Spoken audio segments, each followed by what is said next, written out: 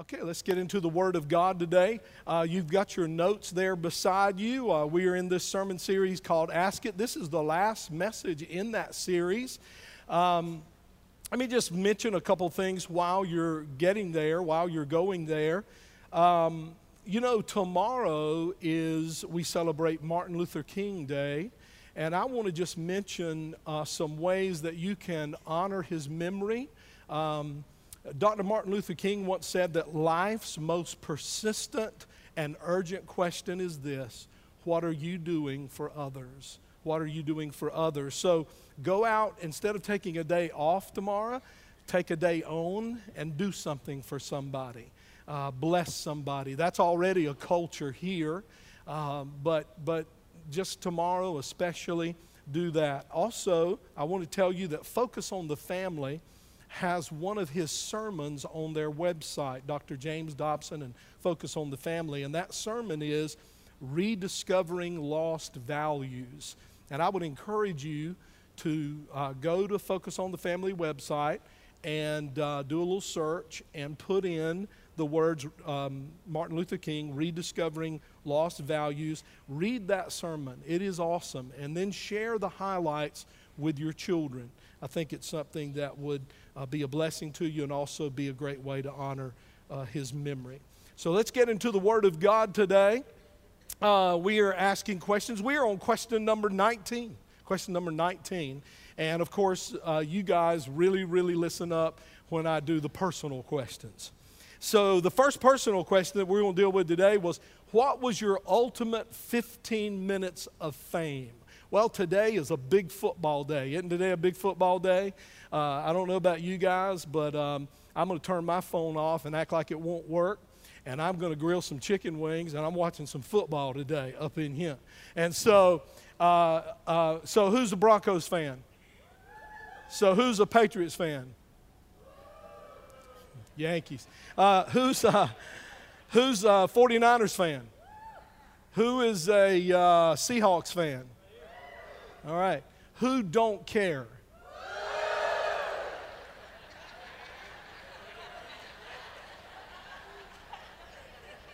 See, the only thing we talk about is relevant stuff that's relevant to our congregation.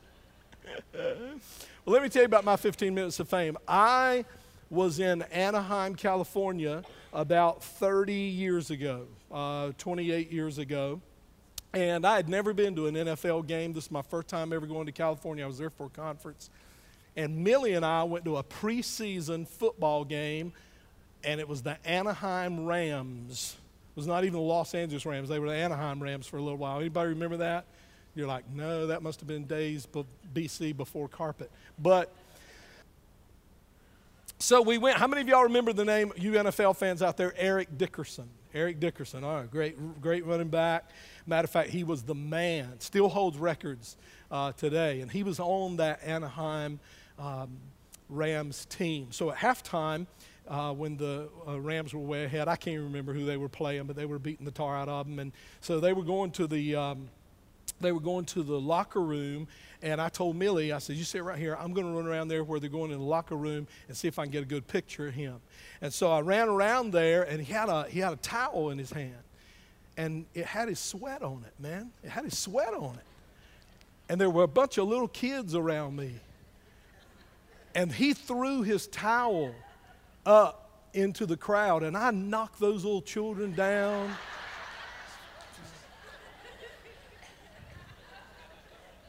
And I got that towel. Hey, those little kids probably live there. They'll have other chances. That was my only chance. No, sir, buddy. No, sir. I kept that Eric Dickerson sweat right there on that towel. And so that was my 15 minutes of fame. That's pretty pathetic, isn't it? What is the funniest thing that ever happened to you? Now, y'all know with me, that would be, wow, I had to do a lot of thinking on that. And I think probably the funniest thing that ever happened to me was when I was a young preacher, I was wearing a black suit, because when you wore a black suit, you meant business when you were preaching. And so I had on a black suit, but I had on Heisenberg underwear. Do y'all know what that is? Y'all- See, there's some people sitting out here right now going, I cannot believe he just said that. So I had on my tighty whities, and I had a hole in those pants. I can't show you where it was because it wouldn't be appropriate. But I preached, and every time I took a step, it was like, hello, hello, hello. What was so funny was I thought I preached well, but I knew I wasn't getting the great response, but everybody was looking at me, so I didn't know exactly what was going on. And what was so funny was afterwards, this guy came up to me and his wife, and she was talking to somebody else. He was talking to me. He said, man, you've got a hole in your pants in a very, very bad place. I wanted to let you know. I was like, well, gee, thanks. I mean, it's all over now, you know. Should have brought some Gorilla Tape up there or something. So he gets through saying that, and she turns on the heels of, you had a hole in your pants and we could see your underwear, to her saying, and it was one of the best sermons I've ever heard in my life.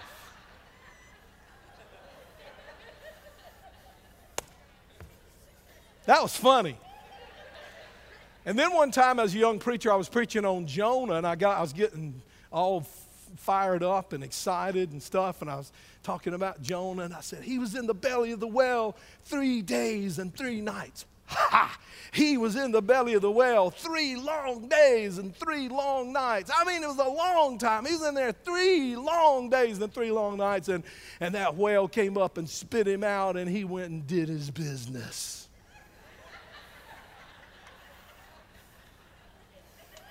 So we got in the car, Millie's dying, laughing. And I don't know why.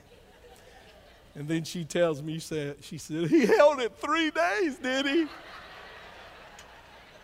I bet that whale was glad, you know.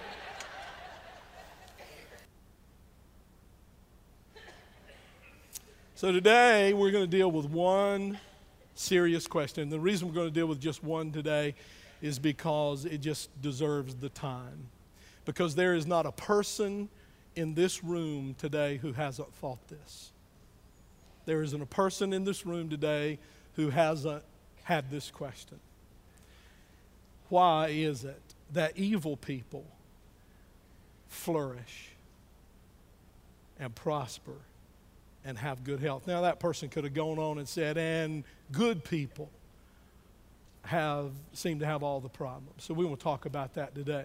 Jesus actually addressed that very clearly when he was talking about the blessings of God. He said that God will bless all people, that God blesses all people.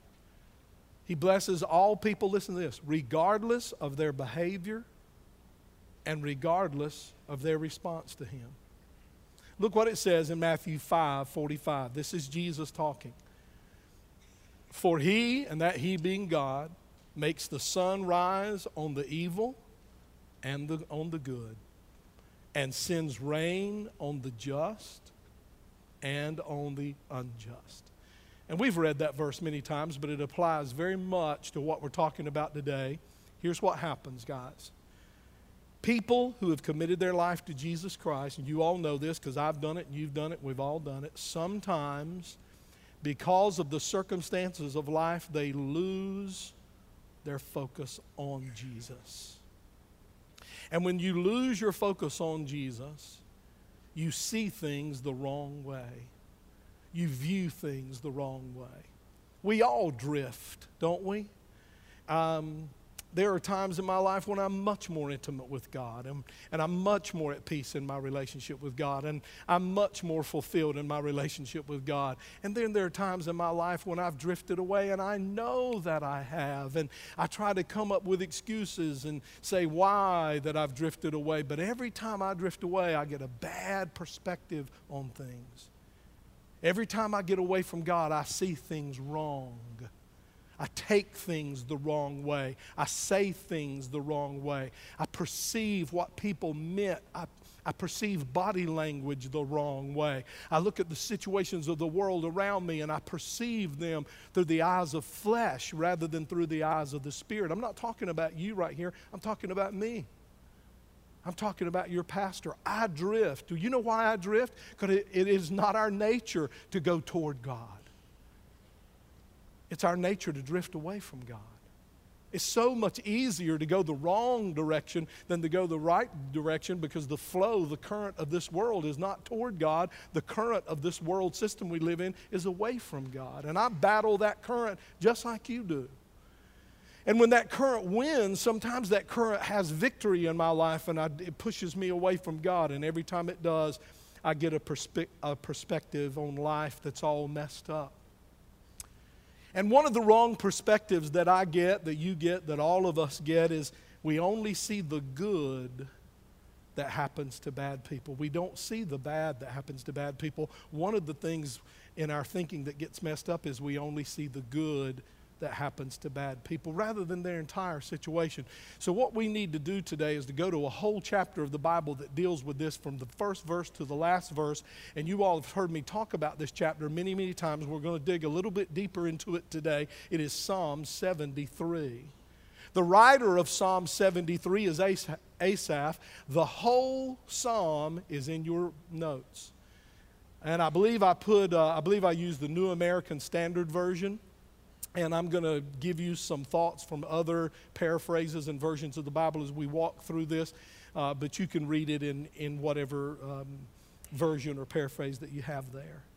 Asaph got away from God. He's going to tell us he did. He's going to tell us in this chapter, I got away from God.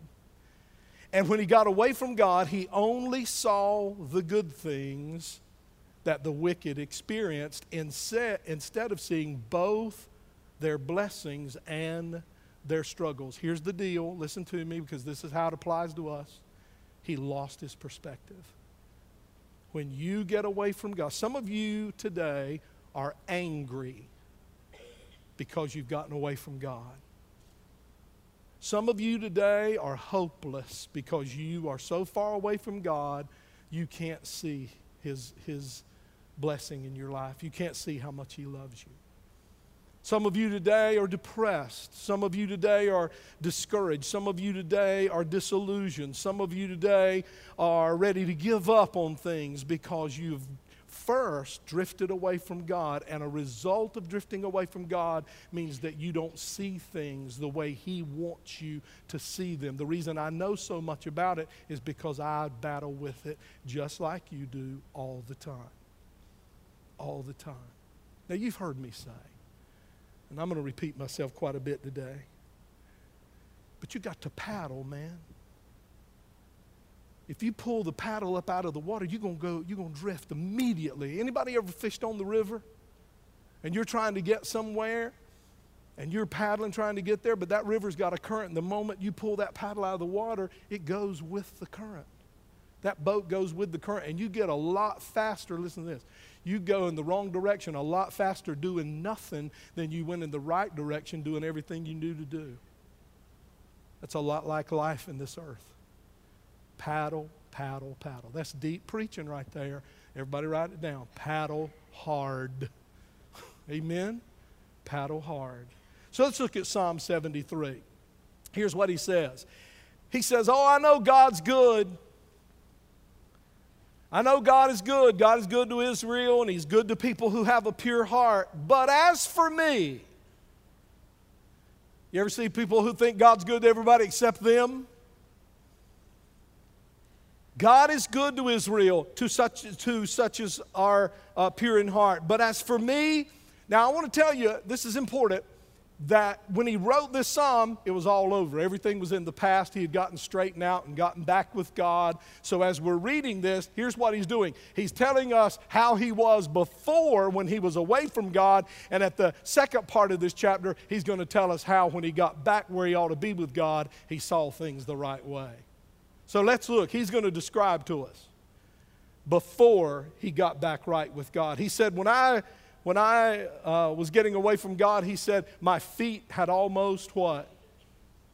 My steps had nearly slipped. Look at that.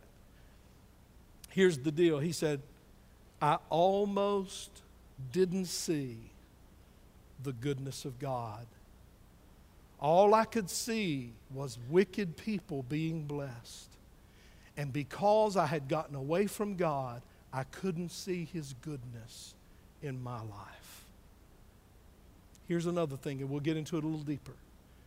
I lost an eternal perspective.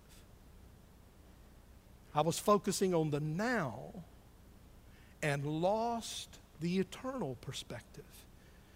I almost didn't see His goodness because my view was blurred, my perspective was messed up. Look at verse 3. And here he tells us what happened. I got messed up because I was envious of the proud, the boastful. When I saw what? The prosperity of the wicked.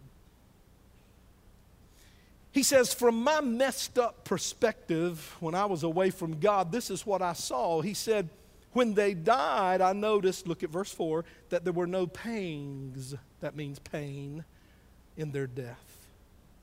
I mean, I thought when a wicked man died, it was a terrible thing to see. But I went over to my neighbor's house when he passed away, and he seemed strong. His strength seemed firm. So I concluded, go to verse 5, that wicked people are not in trouble as other men. Well, he's messed up, isn't he? We've said that, though. We've thought that. He said, I came to the conclusion that wicked people are not in trouble the way Christians are. They're not in trouble like the rest of us, nor are they plagued. In other words, nor do they have the problems the rest of us have. And since they don't have the problems the rest of us have, look at verse 6. Therefore, they wear pride like jewelry. They wear pride as a necklace around their neck, and violence or cruelty covers them like a garment. Verse 7. Their eyes bulge with abundance. I love what the Message says right there. I think it's the Message. It might be New Living, but it says fat cats.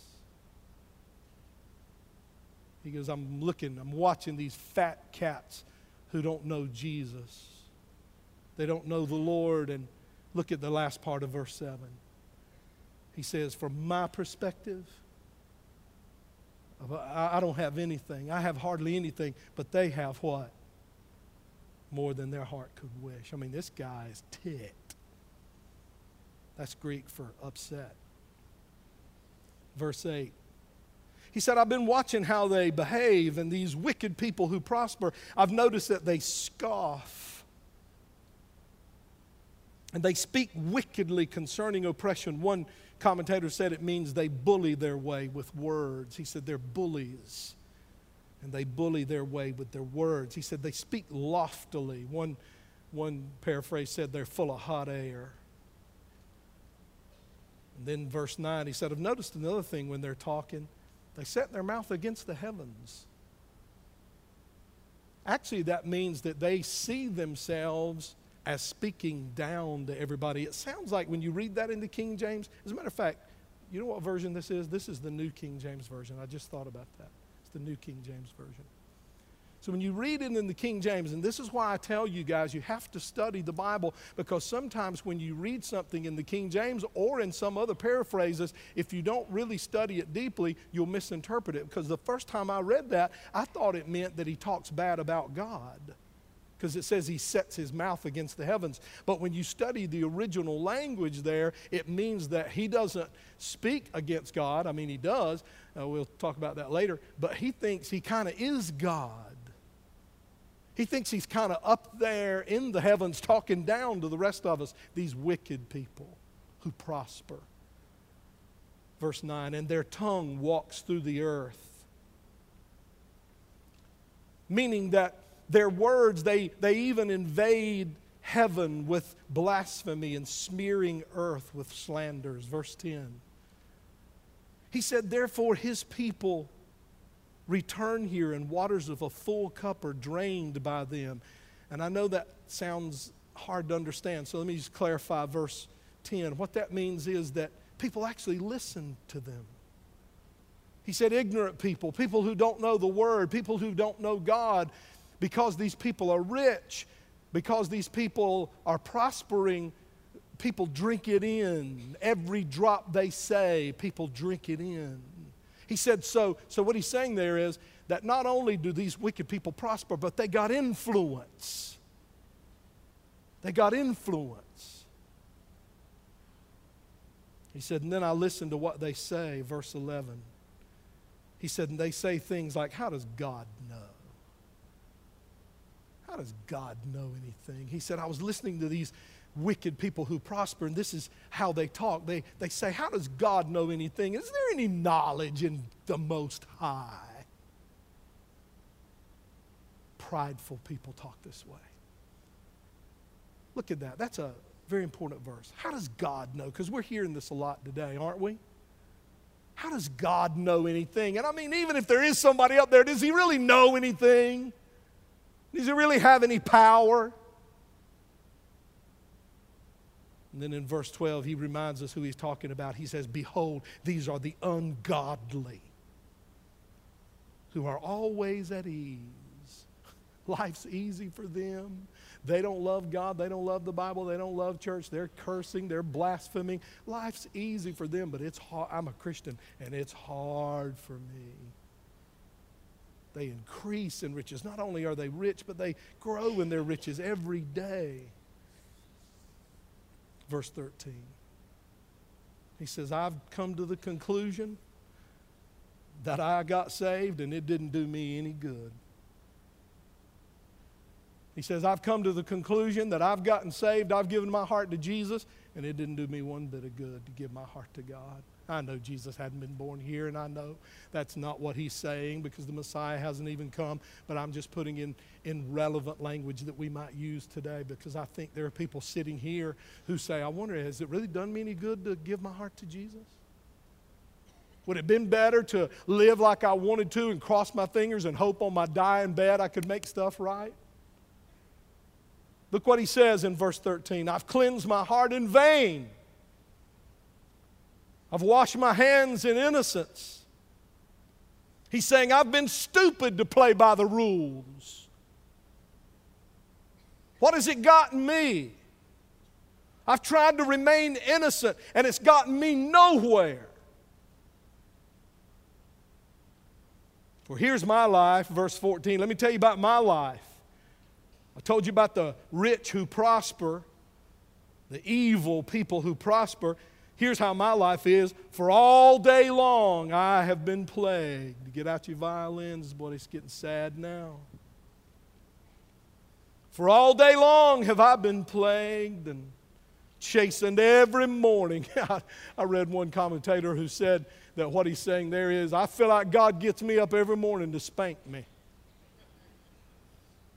I'm chastened. That's what chastened means. It means to be corrected, to be spanked. He says, I feel like God gets me up every morning and goes, let's start out with a good whipping. Y'all ever felt like that? He said, I get nothing but trouble all day, and it feels like God just gets me up every morning to beat the tar out of me. Hey, the guy's being honest, isn't he? Look at verse 15. He said, man, I got to tell you, this is the Farrell Hardison version. Man, I got to tell you. If I ever wrote a Bible, there'd be a lot of, man, I got to tell you in there. If I ever wrote a paraphrase. He said, I got to tell you something. If I had said what was really in my heart, if I would have spoke thus out loud to people, I mean, it would have been awful. He said, I would have been untrue to the generation of your children. In other words, if I really spoke how mad I am, if I really expressed how bitter I am about the prosperity of the wicked, he said, I'd offend everybody. He said, you think I'm saying a whole lot? You ought to hear what's in my mind that I haven't said. Look at verse 16. He said, when I tried to comprehend this, when I tried to understand this, when I tried to make some sense of people who hate God having all their heart could wish, and people who love God having just enough to survive. He said, I got to tell you, it was too painful for me. I tried to understand why the wicked prosper. He said, but it hurt too much. Now in verse 17, everything changes. In verse 17, he gets right with God.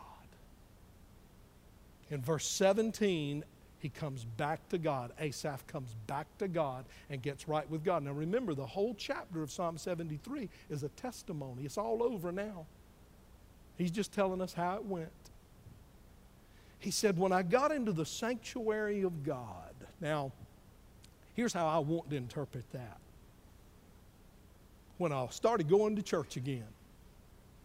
But that's not what he meant. I don't think that really does it any damage, especially if you go to a church or attend a church where God is present. I think it helps you to be in church.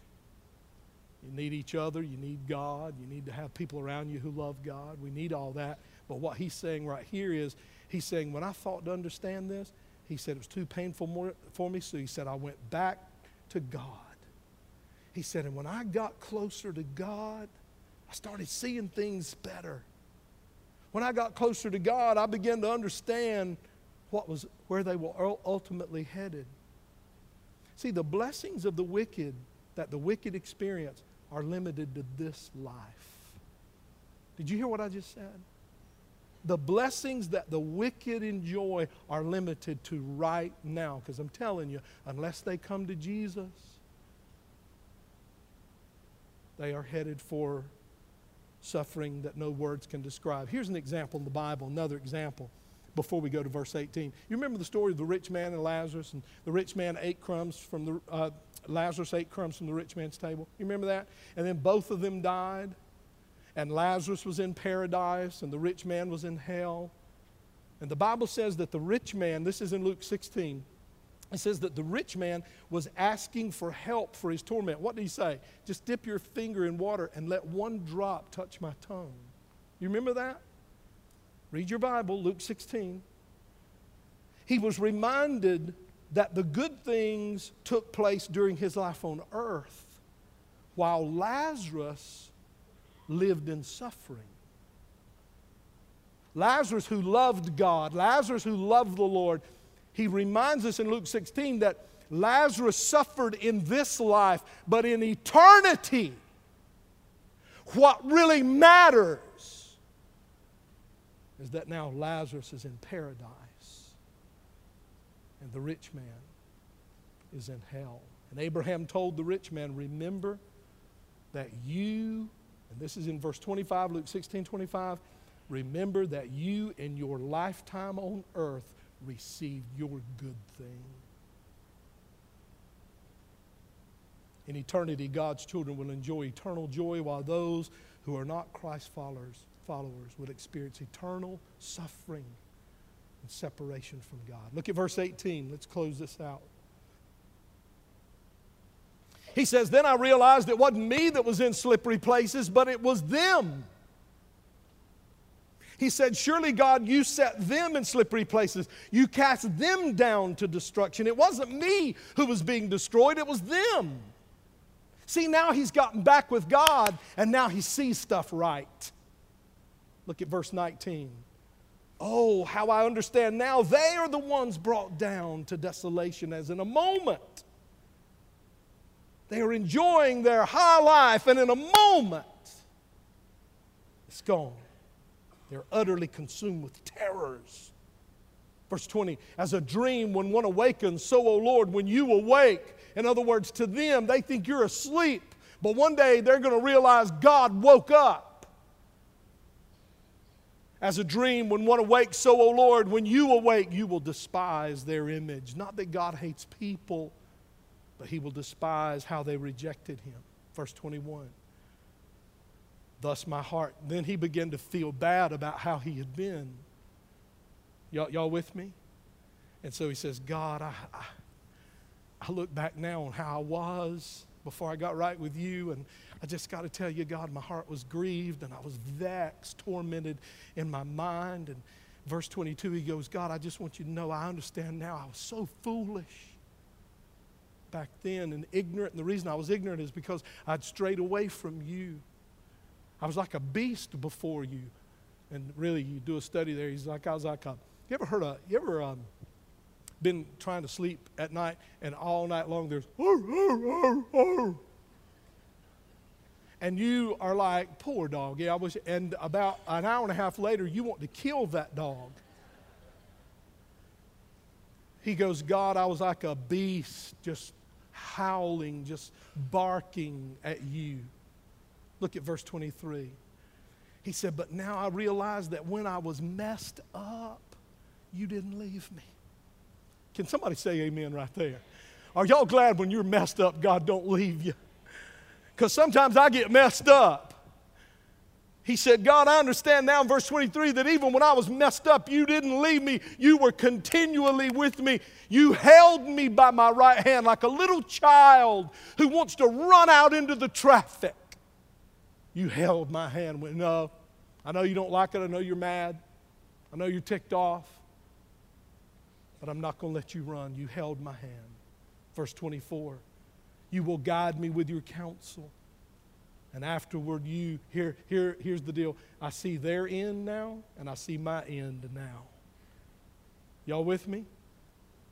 I see how their life's going to end, and I see how my life's going to end. He said, I understand now that you're going to guide me while I'm down here with your counsel, and you're going to receive me to glory afterwards. Somebody say amen right there. He says, Lord, whom have I in heaven but you? That reminds me of the disciples one time when Peter was asked, are you going to leave me? And Peter said, Lord, to whom shall we go? Only you have the words of eternal life. He says it here in the Old Testament. He says, Lord, who do I have in heaven but you? And there is none upon earth that I desire besides you. Verse 26, my flesh and my heart fail. I mess up, God, I mess up. But God, you are my strength. You are the strength of my heart. You are my portion. How long? Verse 27, for indeed those who are far from you, I see it now, God, they're going to what? What are they going to do? Perish. You have destroyed all those who desert you for harlotry. And then in verse 28, he comes to the final conclusion. It is good for me to draw near to God. Amen, amen, amen. It is good. Sometimes it doesn't seem good. When you draw near to God, it looks like you don't get blessed, and the guy who doesn't draw near to God does get blessed. He said, but I understand the whole picture now. How many of you know the enemy doesn't want you to see the whole picture? He just wants you to see little snapshots so he can get you thinking the wrong way. He said, but God, in verse 28, I now see the whole picture, and Lord, I've determined that it is always, without exception, good for me to draw near to God. I've put my trust in the Lord God that I may declare all your works. Now I want to warn you. Look at the last verse in your notes.